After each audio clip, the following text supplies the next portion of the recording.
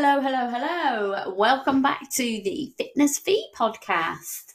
Happy Wednesday. No, it's not Wednesday, it's Thursday in my world, or whatever day of the week it is where you're listening to. I am coming in today to just go through a few Q&As that have come up recently during check-ins with my clients, with JSA members, and some of these things that you could be experiencing yourself. So hopefully you will get some tips and tricks and some golden nuggets and take those away and be able to help you on your journey and where you are heading. So I'm just going to dive straight in and get started. And the first question that popped up was, do I need to be restrictive with my diet to see the changes that I want? Okay, so let's just break this down.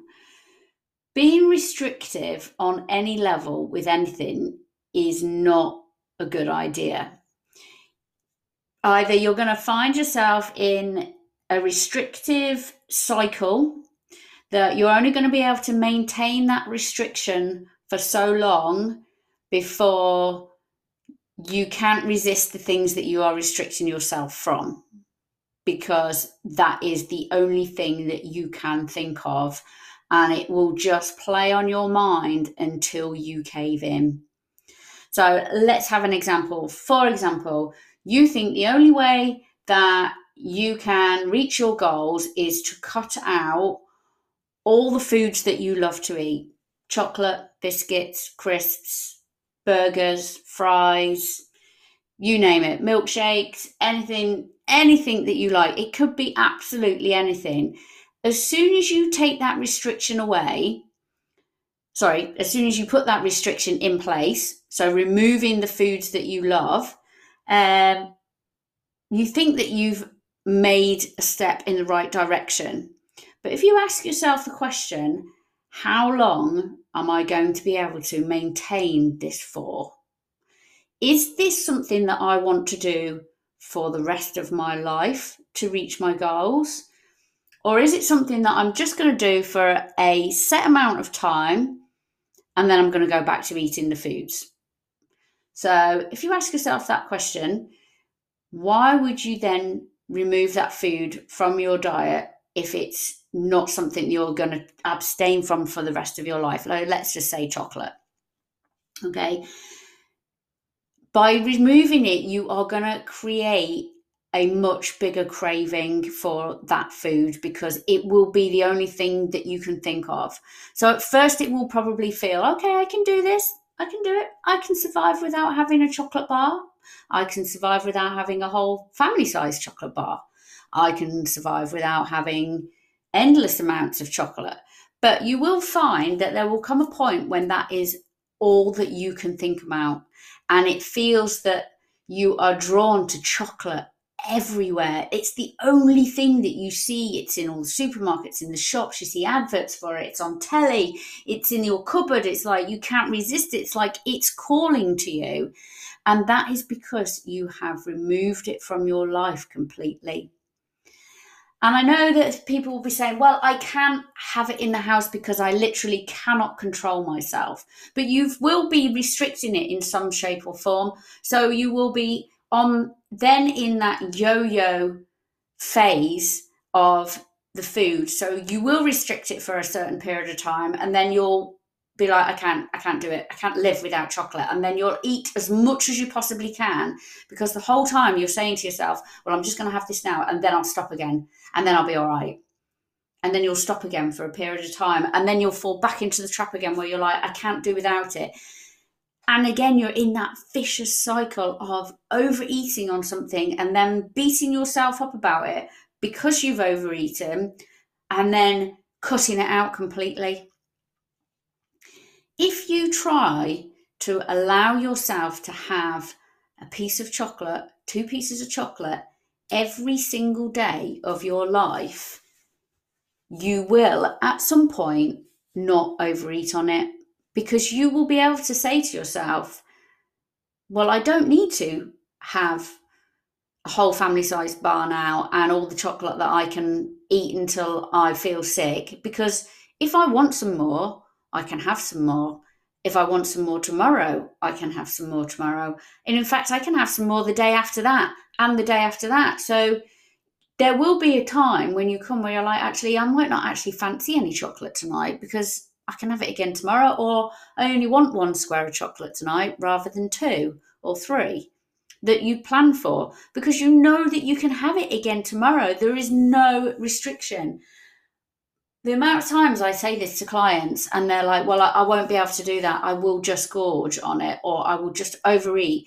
Yes, you may do that for the first few days because you are still not in the mindset of reminding yourself that you can have it tomorrow and you can have it again the day after and the day after that, because you are still in that mindset of, I need to eat all this now because I don't know when I'm going to have it again next. I don't know when I'm going to allow myself to have more chocolate.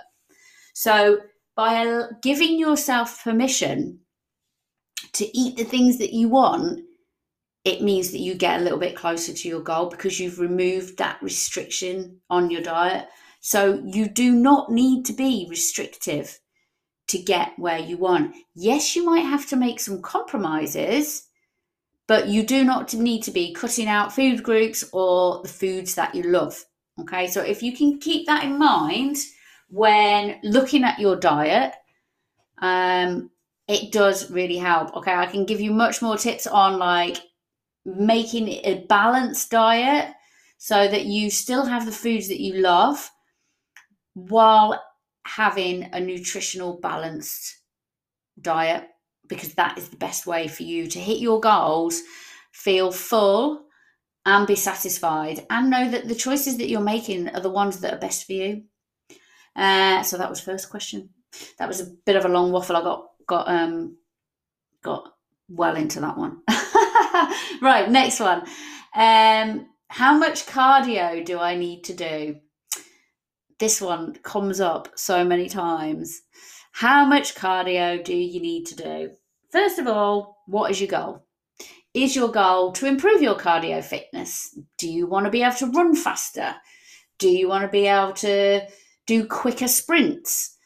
Or are you doing the cardio because you think it's going to lose you more fat much quicker? Because a lot of us are conditioned, thanks to the 80s and the 90s, that cardio fitness equals fat loss, and it doesn't. Okay, what you need to start looking at is that cardio is there as a cardiovascular fitness. That's what it's short for, cardiovascular, which means making you fitter, stronger, and healthier. Okay, so you're conditioning your heart to be able to work better. It's not about burning fat. Yes, you will burn more calories by doing more activity than none, but you don't use it to lose more body fat. So don't think by doing a 25-minute HIIT or a 45-minute spin class extra on top of what you're already doing is going to get you the results that you want to do. So no, you don't need to do it. If you enjoy doing cardio fitness, so if you like doing exercise classes, if it gives you that buzz, the pump, you enjoy the atmosphere, if you like doing running because that's what you do, then do it because you enjoy doing it, not because you think it's going to get you more fat loss, because that isn't how it works. Okay, don't do the things that you don't love. The amount of people that think that they need to go running to lose weight, it's just not true. You are not going to keep it up either. Okay, at some point you're going to stop doing it because you don't enjoy doing it, because it becomes a chore, it becomes something that you don't want to do, and therefore you will find excuses and reasons not to do it. So no, you don't need to do cardio. Do it if you enjoy it. If you don't, look for an alternative, okay? There are better ways to reach your goals if fat loss is your goal than running on a treadmill in a gym, I can assure you. Right. The next question I got was, how do you manage time when you're a busy working mom trying to hold down a full-time job and everything else that comes together with a family? So this is a really tricky one. So I totally understand why it can seem that you don't have enough time for yourself or to do the things that you want to do.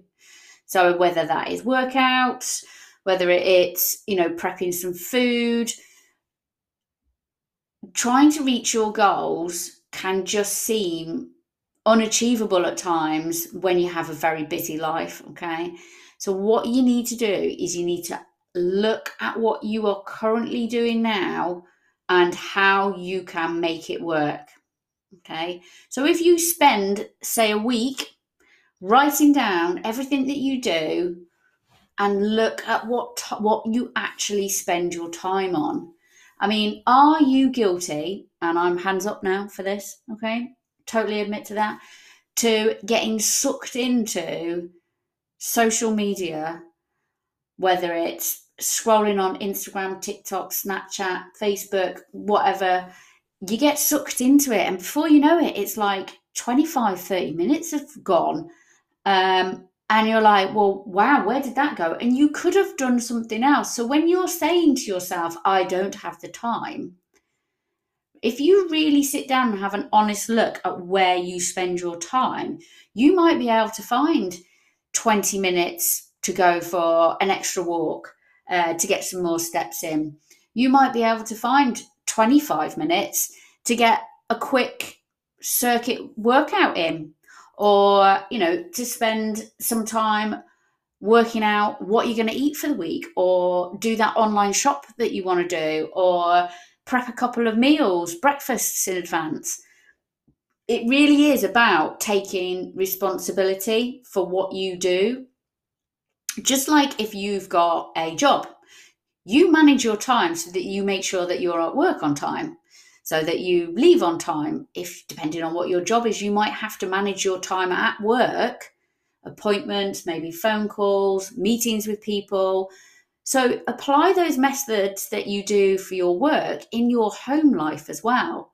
Some of you might already do that because you've got to organise after school clubs, picking the kids up, making sure they're in the right time at the right place. So look at what you can do with that time that you've got. I mean, when you've got to go and take the kids to a sports club, do you have to sit around for an hour while they do the sports club? Can you do something in that hour?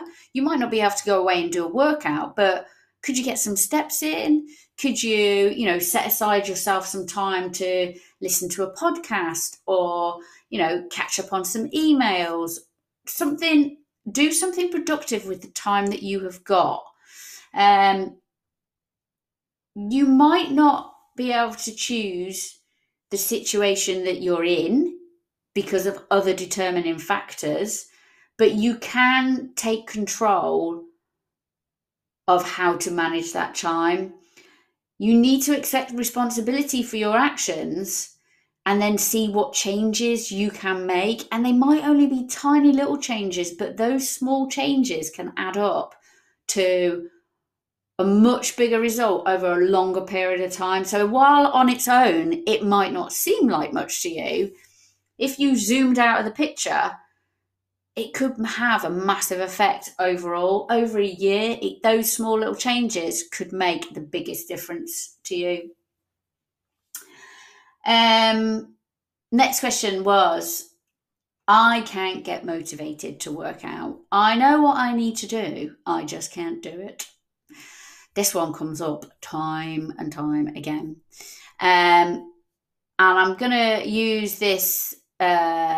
This is a little snippet that I've got from the lovely Nicole, who is the head coach at JSA.